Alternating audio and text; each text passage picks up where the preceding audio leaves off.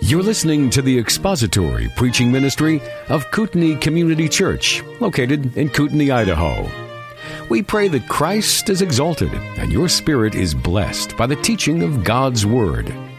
For more information about Kootenai Church, please visit us online at kootenaichurch.org.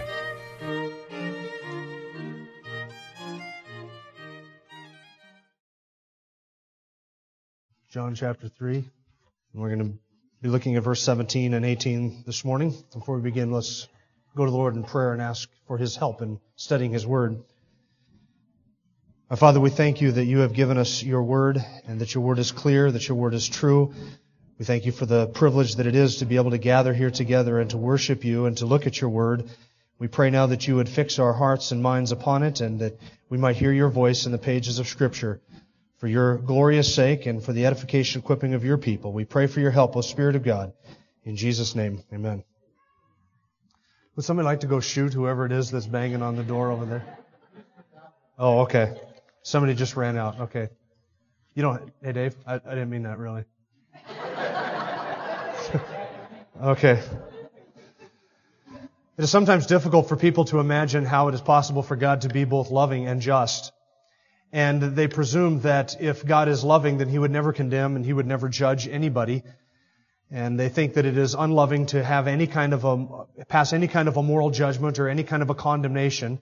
And if you spend any time at all witnessing to people or sharing your faith, you will not go far before you will have somebody say to you, well, I believe everybody's going to heaven and nobody's going to hell because God is a loving God. And that's what a loving God would do. Because God is loving, He's just going to forgive everybody.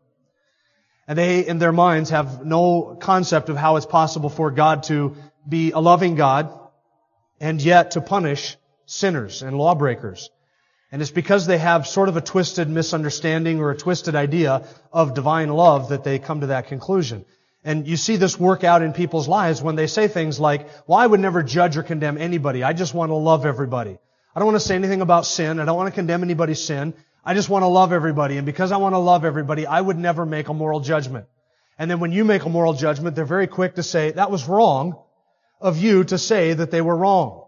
You can't tell people they're wrong if you're going to love them. And of course, that's a moral judgment, isn't it? Anytime anybody ever calls you judgmental or intolerant, you just ask them one question. Are you judging me? Because that seems very judgmental and intolerant of my views.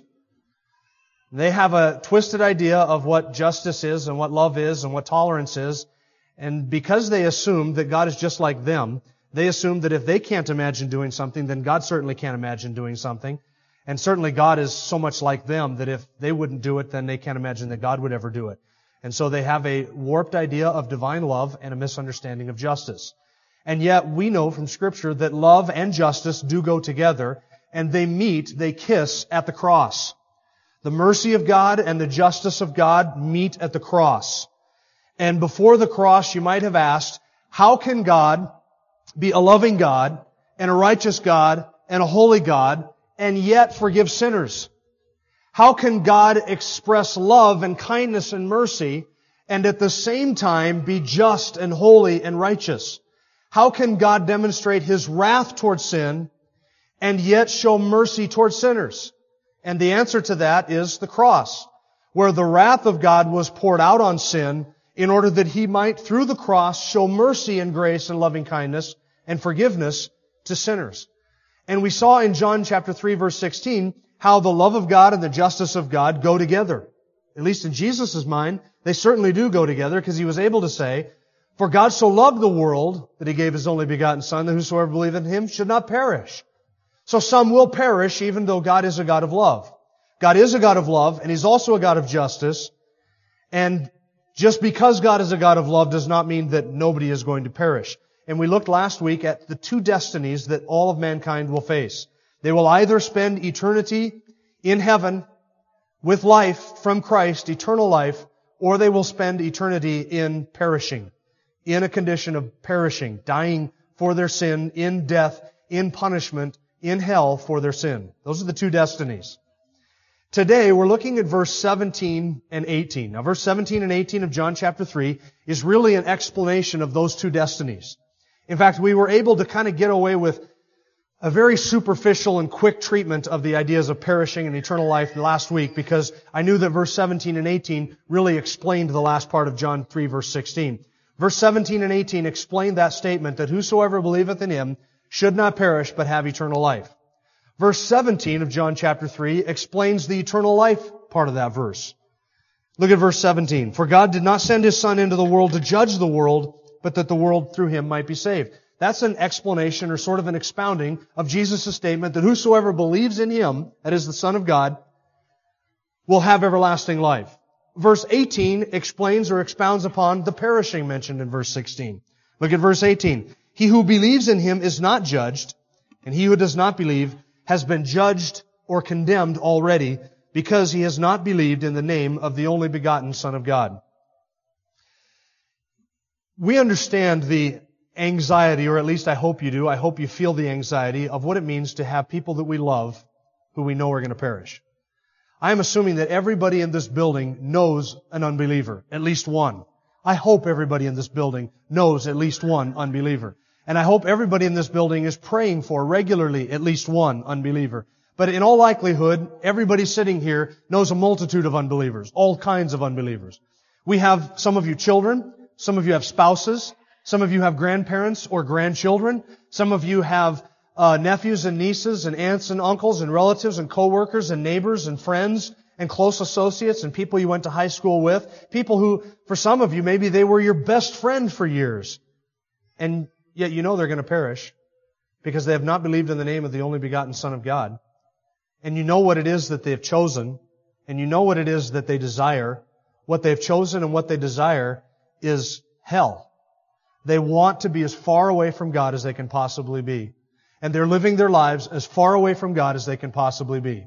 They don't want to spend any time thinking about issues of judgment and righteousness and self-control and the judgment to come. They don't want to talk about sin. They don't want to talk about holiness. They don't want to talk about heaven and hell. They don't want to hear any of that because they are living as far away from God as they can possibly be. And yet that should grieve your soul. And it's right for that to vex us. It is right for that to disturb us. And it ought to. And I think it does, most of us in this room. And yet they've chosen that, haven't they? That is exactly what the unbeliever wants. In the end, both believers and unbelievers get exactly what they want. Believers get heaven, which I will tell you right now is exactly what I desire. And unbelievers get hell, which I can tell you right now is exactly what they want. They do not want to be anywhere near the righteousness of God, or the holiness of God, or the God in the Bible. They do not and they will not turn to Jesus Christ. And the Bible gives the reason, John chapter 3 gives the reason why that is so, between verses 17 and verse 21. Now, let me step back a little bit and remind you, we're in a conversation between Jesus and Nicodemus. Verses 1 to 8 had to do with the nature and the need for the new birth. You need to be regenerated. You must be born again to see the kingdom of heaven. Then Nicodemus in verse 9 expressed his unbelief that that was so. Unbelief that he really needed a new heart and a new life and needed to be regenerated. So then Jesus changed the conversation ever so dramatically to address the subject of belief and unbelief. And from verse 9 to verse 16, the primary subject is that of belief. Jesus is telling Nicodemus, you must believe and you need to believe the heavenly things that I am telling you, otherwise you will not see the kingdom of heaven. Then in verses 17 through 21, the subject is unbelief. Verses 17 and 18 deal with the consequences of unbelief, which we're looking at today. And verse 19 through 21 deal with the reasons for unbelief, which Lord willing we'll look at next week. So by the time we're done with today and next week, we'll be through with this conversation with Nicodemus. At least that's the plan. And if you were in adult Sunday school class, then you know how well my plans work out. So we're going to be looking at verses 17 and 18 of chapter 3 today, the consequences of unbelief. Two things I want you to notice. In verse 17, the purpose that God sent His Son for, the purpose for God sending His Son. And then in verse 18 is the peril of unbelief. And Jesus couldn't be any more really harsh and stern and severe in His warnings about unbelief to Nicodemus. Because I believe that Jesus loved Nicodemus and He had a love for Nicodemus and He wanted Nicodemus to believe. And He is talking to Nicodemus about belief. And so He's being very stern with Nicodemus and saying, Nicodemus, here is what your unbelief is going to get you. And I think it's appropriate to do that to people that we witness to, is it not? To tell them, if you remain in unbelief, this is what your unbelief is going to get you.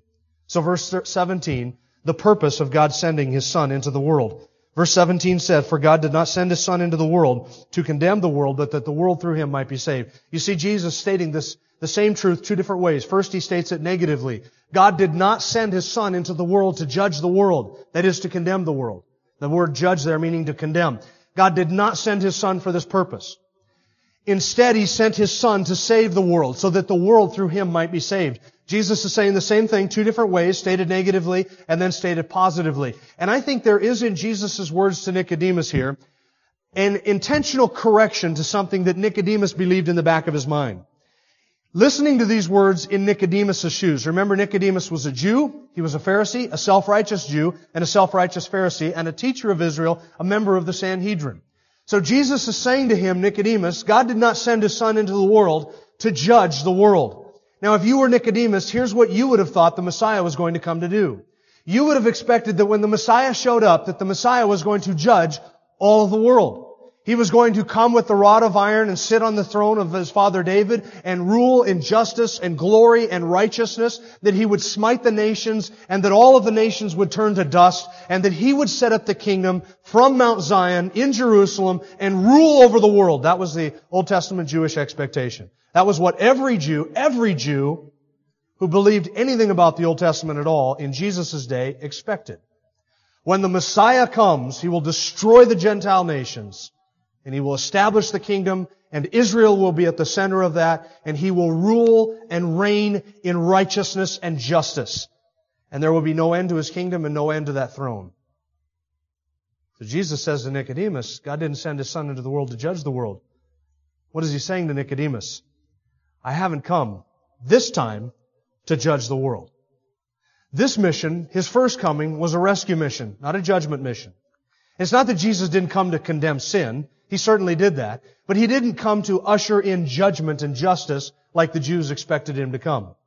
Nicodemus was expecting Psalm 2 to be fulfilled right there in his own sight. Psalm 2 says, "As for me, I have installed my king upon Zion, my holy mountain. I will surely tell of the decree of the Lord. He said to me, You are my son, today I have begotten you. Ask of me, and I will surely give you the nations as your inheritance, and the very ends of the earth as your possession. You shall break them," that is, the ends of the earth and the nations. "You shall break them with a rod of iron. You shall shatter them like earthenware. Now therefore," and here's the warning, "Now therefore, O kings, show discernment. Take warning, O judges of the earth. Worship the Lord with reverence, and rejoice with trembling. Do homage to the Son, so that He not become angry and you perish in the way, for His wrath may soon be kindled. How blessed are those who take refuge in Him." All the Jews expected Psalm 2 to be fulfilled when the Messiah showed up. Or they expected to see in physical form what Daniel saw in a vision in Daniel chapter 7. When Daniel said, "I kept looking until thrones were set up, and the Ancient of Days took His seat. His vesture was like white snow, and the hair of His head like pure wool. His throne was ablaze with flames, and its wheels were a burning fire. A river of fire was flowing and coming out from before Him, and thousands upon thousands were attending Him. And myriads upon myriads were standing before Him. The court sat, and the books were opened. I kept looking in the night visions, and behold, with the clouds of heaven, one like the Son of Man was coming, and He came up to the Ancient of Days and was presented before Him. And to Him was given dominion, glory, and a kingdom. And all the peoples, nations, and men of every language might serve Him. His dominion is an everlasting dominion which will not pass away, and His kingdom is one which will not be destroyed. Every Jew expected that to happen when the Messiah showed up. And here's Jesus saying to Nicodemus, God did not send His Son into the world to judge the world. What is He saying to Nicodemus? I came this time not to bring in judgment, but to offer salvation, to atone for sins, to die on a cross, to make salvation possible, to offer the gospel to all men, to open up the floodgates of grace. I came this time to offer life, not judgment. Now, does that mean Jesus will never judge sin? No, that's why we read John chapter 5 at the beginning of the service. We could have read Acts chapter 17. God has appointed a day on which He will judge the world in righteousness. And He has furnished proof that He is going to judge the world in righteousness by raising the judge from the dead, that is Jesus Christ. That's the proof that there is a judgment to come. So He didn't come into the world to judge the world the first time. But there is coming a day, friends, when He is going to tread out the winepress of the wrath of Almighty God. And He will destroy the nations. And He will establish a kingdom. And He will put down all rebellion and all wickedness and usher in judgment and usher in justice and righteousness. He will do that, but not at His first coming. His first coming, the Lord did not send His Son into the world to condemn or to judge the world, but so that the world through Him might be saved. Now, what part of the world is going to be saved? Is the whole world going to be saved? So what does Jesus mean when He says that the world will be saved? Does He mean every individual out of the whole world is going to be saved? What does He mean by that? What did I tell you that world meant in John chapter 3, verse 16? Humanity. It's humanity in a general sense. It's not every individual that God loves savingly. It is not every individual that will be saved. Some will perish. Verse 16 says some will perish. Verse 18 says some will perish. So we can't take world in a sense that leads us to universal salvation, that everybody's going to get saved. But the essence, the idea is this. God sent His Son into humanity. He loved humanity so much that He sent His Son so that humanity might be saved, and anybody from humanity. Humanity in general, Jew or Gentile, slave or free, male or female, anybody. It's open to all. Salvation has been made available to all. Salvation is offered to all because God loves man. He loves humanity so much that He sent His Son so that humanity, mankind, the world might be saved. And anybody in the world who comes, all those who believe, will receive eternal life and not perish. That's the promise. So by world, Jesus doesn't mean every individual is going to be saved, but He means that salvation and grace and the gospel has been offered to the whole world so that all out of the world might be saved and have salvation made available to them. Now look at verse 17 again. Jesus says, God did not send the Son into the world to condemn the world. Now this is the positive side of it, but that the world, through Him, might be saved. That's the purpose God sent His Son into the world, in order that the world, through the Son, might be saved. And salvation is offered to the whole world because the Son did not come into the world this time to judge the world. Now listen, when He comes back and He appears in the clouds of heaven, there will be no opportunity for salvation. There will be no repentance offered, no gospel offered. He will not stand as judge and say, now what do you think? Now what will you do with me? When He comes to judge, the opportunities for salvation is over. When the author shows up on the stage, friends, the play is over. It's done. And when He comes back, when He shows up again, the opportunities for salvation will be no more. He came this time to offer salvation. He will come a second time to judge the nations and to judge the world, and He will set up a throne, and all will stand before Him and receive their just condemnation. Now, there's something interesting in the book of John. I want you to keep your finger in John chapter 3. And I want you to look at something interesting over in John chapter 9. John chapter 9. Verse 39. John chapter 9, verse 39. And Jesus said, for judgment I came into this world. What? Chapter 3, verse 17 says God did not send His Son into the world to judge the world. Chapter 9, verse 39, for judgment I came into the world. God did not send His Son into the world to condemn the world or to judge the world. For judgment I came into the world. What do we do with those two passages? Did Jesus come to judge the world or not? Well, John chapter 3, verse 17 says God did not send His Son into the world to condemn or to judge the world. But Jesus said, for this I've come into the world for judgment. For judgment I've come into the world. So, did the Son come into the world to judge? Or did He not come into the world to judge? What do you do with those two passages? I guess it's contradiction. We fold up our Bibles and we go home, right? No, it's not that at all. It's really looking at the same truth from two different perspectives. The first time, the Son did not come into the world with the intent or the purpose of bringing in judgment. And yet, at the very same time, judgment is a result of Jesus Christ coming into the world. It is the result of Him coming into the world. One commentator put it this way. The Son does not, Jesus, I'm quoting this out of memory because I didn't write this down. The Son, let's try it again. Jesus did not come into the world to judge the world any more than the sun comes to cast a shadow. And yet the sun comes out and a shadow is cast, right? The Son came into the world not with the purpose of bringing in judgment, but judgment is the result of Him coming into the world. Because He came into the world, not to judge it, but to save it. Because He came into the world to save the world, the corollary of that is that whoever rejects that salvation experiences judgment. So though it was not the purpose of God to send the Son to judge the world, The result of His coming is that the world will be judged. So He did come to judge, but at the same time He was not sent to judge. So though judgment was not the purpose, judgment is a result of Him coming.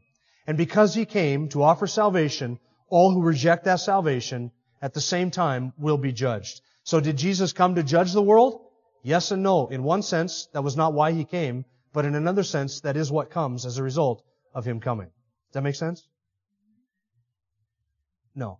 Some of you are honest, and I do appreciate that. Let's look second of all at the peril of unbelief, and that's in verse 18. The peril of unbelief. He who believes in Him is not judged, and he who does not believe has been judged already because he has not believed in the name of the only begotten Son of God. He who believes, we're back to the subject of belief, he who believes is not judged. And the word judged there means condemned. King Jimmy got it right. It's condemned. He who believes is not condemned. I want you to grab onto this truth, because this is one of the most marvelous truths in all of the New Testament. That he who believes in the Son is never condemned. There is, therefore, now no condemnation to those who are in Christ Jesus. No condemnation. Is that not a marvelous statement? Romans chapter 8, verse 33 says, who will bring a charge against God's elect? God is the one who justifies. Who is the one who condemns? Christ Jesus is He who died. Yes, rather He who was raised, who is at the right hand of God, and also intercedes for us. Who will bring a charge against God's elect? The one who has believed. The one who has truly believed will never be condemned. I will never ever stand before God and hear a sentence of condemnation uttered against me. Never. Who is more powerful than God to condemn me when He has justified me? When God is the one who has said, innocent, cleared, not guilty, acquitted of all charges, righteous in my sight. When the highest judge of the highest court has said that, who is more powerful than God to condemn me before Him? Nobody. I will never have my sins read against me. I will never be charged with my sin. I will never be charged as a blasphemer, a thief, a liar, an adulterer at heart. I will never be charged with any of those crimes. Why? Because I have believed, and I am therefore not condemned. I am, and by the way, when does this happen? Does this happen at some point in my Christian life that I finally escape condemnation? Does it happen after I die? When I die, then I'm finally not condemned? When do I get the decision not guilty? When is that statement made of me? It is made at the moment of my faith. At the moment of belief, I am declared righteous. All of my sins are taken away, and I am given the righteousness of Christ, so that in the sight of God, I am completely righteous, and I will never be condemned, and I am not condemned now. As unbelievable as this seems to me, to my wife, to my kids, and probably to all of you, in the sight of God right now, I am perfectly righteous. Doesn't mean I never sin. It means that my sins have all been taken away. And I cannot improve on that righteousness. I cannot take away from that righteousness. I cannot tweak that righteousness at all. It is given to me at the moment of belief. And I escape at the moment of belief condemnation. I told you last week, eternal life is not something you're waiting for. It's something you have right now. You have been made alive in Christ Jesus. You have been given spiritual life, and it is a life that is characterized by eternity, and it will never die. Eternal life is your present possession, not a future anticipation, your present possession. That's why those who think you can lose your salvation do not understand the doctrine of regeneration. They do not understand what it means to be born again. To be born again is to be given a life that will never end. Never, ever. It is to be declared innocent and never to have a charge brought against my name in the court of heaven. Isn't that a marvelous truth? Tell me you don't love that gospel. Tell me there's any greater motivation to obedience. And then that I would go out and willingly, knowingly sin against that kind of grace? How could I do that? I couldn't do that. I wouldn't want to do that. Why? Because I'm so overcome with the reality that right now, I am not condemned. And I will never, ever be condemned. There's no condemnation to those who are in Christ Jesus. And nothing can ever take me out of Christ Jesus. I am there for all of eternity. I am accepted in the Beloved. I am Him. He is mine. And never, ever shall we be separated. I will always be in Him. And since I will always be in Him, I will never hear a statement of condemnation against me. The only thing that the Father will ever say concerning me is righteous. Now, it's not because I'm worthy to be called righteous. It's not because that I'm worthy to never be condemned. I am worthy only of condemnation. But Christ is worthy.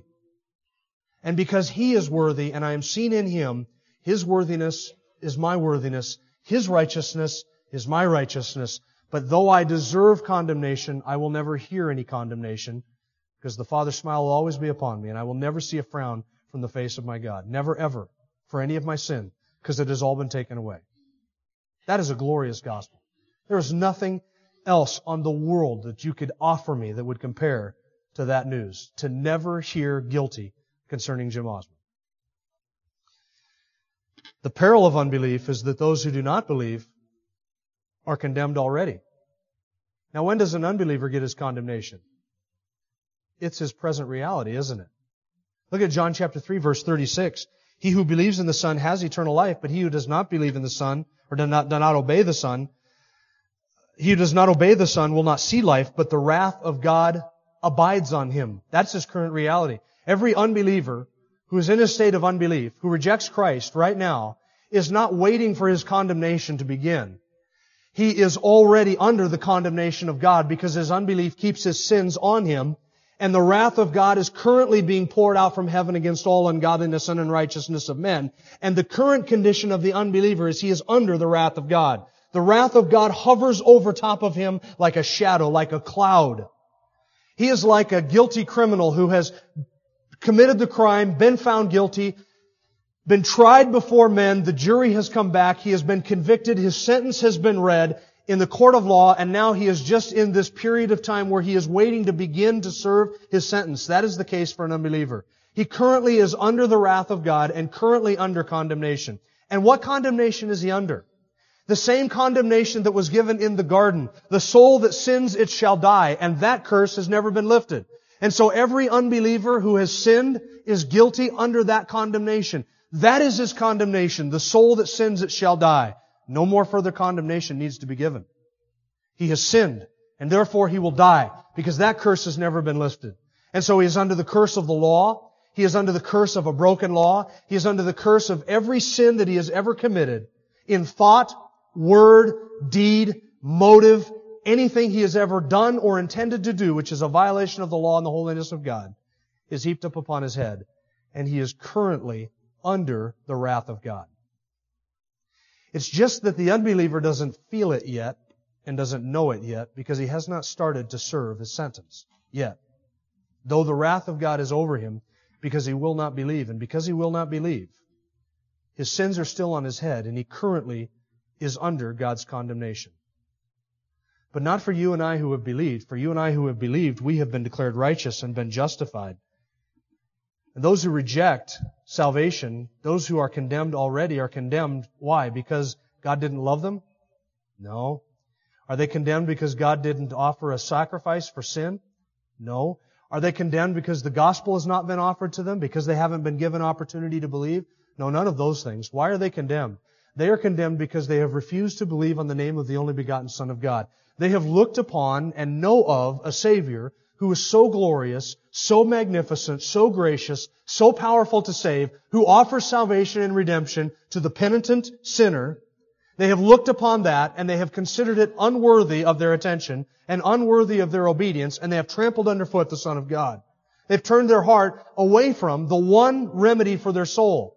And because they have spurned so glorious a person, their sin will not be forgiven and cannot be forgiven, because they have not believed in the name of the only begotten Son of God. J.C. Ryle, in his commentary on the Gospel of John, says, nothing is so provoking and offensive to God as to refuse the glorious salvation that He has provided at so mighty a cost. Nothing provokes God so much as to refuse His salvation. Then J.C. Ryle said this, and this kind of took me aback for a second, but after some thought, I realized that he's exactly right. Listen to what J.C. Ryle wrote. Quote, it was a greater sin in Judas Iscariot not to believe on Christ for pardon after he had betrayed Him than to betray Him into the hands of His enemies. Let that sink in for just a second.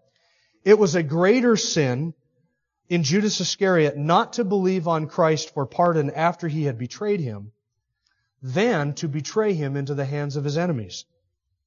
To betray him, no doubt, was an act of enormous covetousness, wickedness, and ingratitude. But to not seek him afterwards by faith for pardon was to disbelieve his mercy, love, and power to save. End quote. Hey, here's what Ryle is saying. The betrayal of Judas toward Jesus was hideous and horrible enough as it was. But the greater crime was to not believe on him for pardon for that sin. Why? Because Judas had heard the words of the Lord that offered pardon for any sin. Judas had seen his acts of power, his demonstration of his willingness and power to save. Judas had seen Jesus offer pardon and salvation and forgiveness and offer those things to people. He had seen his graciousness, heard his kind words, seen his loving kindness and the beauty of that person. And yet Judas would not turn to him. And to spurn him for pardon was worse than betrayal, because it was to say, I do not believe that you are gracious, that you are good, that you are powerful, or that you are willing to save. That was the hideous crime. And that is why unbelievers heap up for themselves wrath for the day of judgment, because they will not believe on the name of the only begotten Son of God. Friends, unbelief is the worst crime you can commit. It is a crime of pride. It is a crime of hatred. It is a crime of selfishness. It is a crime against God of disbelieving everything He has said and everything He has done. It is a hideous crime. For those who have believed, we have experienced life and goodness and graciousness from the hand of God, forgiveness. We are not condemned. And then from this side of belief, those of us who have trusted Christ for salvation and been born again, we look at those on the other side of the table who have not yet believed, and what do we say in our minds? How can you neglect so great a salvation? We can't even understand that, can we? How can you not believe? Why would you not come to Him who is the only remedy for your sin-cursed soul? Why would you reject Him? We cannot even understand that, can we? But verse 19 to 21, Jesus diagnoses the reason for their unbelief. And what is it? They do not want to come to the light. It is not because God has not offered them salvation. It is not because God has not provided salvation. It is not because God has not given them opportunity to believe. But they will not come to the light. And we'll look at verses 19 to 21 next week. Let's pray together. Our Father, we thank You for Your graciousness to save, Your willingness and Your power to save us through Christ. We thank You for so great a salvation which has been made ours through Your gracious goodness, sovereign control over all things. We thank You that You have been good to us and that You have opened our eyes and drawn us to that light. We thank You that we have been delivered from darkness into light by the power of Your Son. And Lord, we have nothing in ourselves to glory in for that salvation, but only in the goodness of our God and our Savior, the Lord Jesus Christ. We thank You for that mercy and that kindness which has drawn us to You. And we glory in the cross. We glory in our Savior because it is all of Him, and He deserves all that glory. We do pray, Father, that if there are people here today who have never believed on Christ for salvation, that You would convict their hearts and draw them to Your Son. We thank You that You are mighty to save, powerful to save, and willing to save any and all who will come to You in repentant faith, believing in Your word and believing that You will save them. We pray that You would do that work among the many that we know that are here and even outside of this building, whom we love, who are wanting and desiring nothing but damnation and nothing but Your absence. We pray that You would bring them to Christ for Your glory's sake, for the advancement of Your kingdom. In Jesus' name, amen. Thank you for listening to the latest podcast from Kootenai Church. If you'd like to learn more about Kootenai Church or to donate to our church ministry, you can do so online by visiting kootenaichurch.org. We hope you enjoyed this podcast and pray you'll join us again next time. Once again, thank you for listening.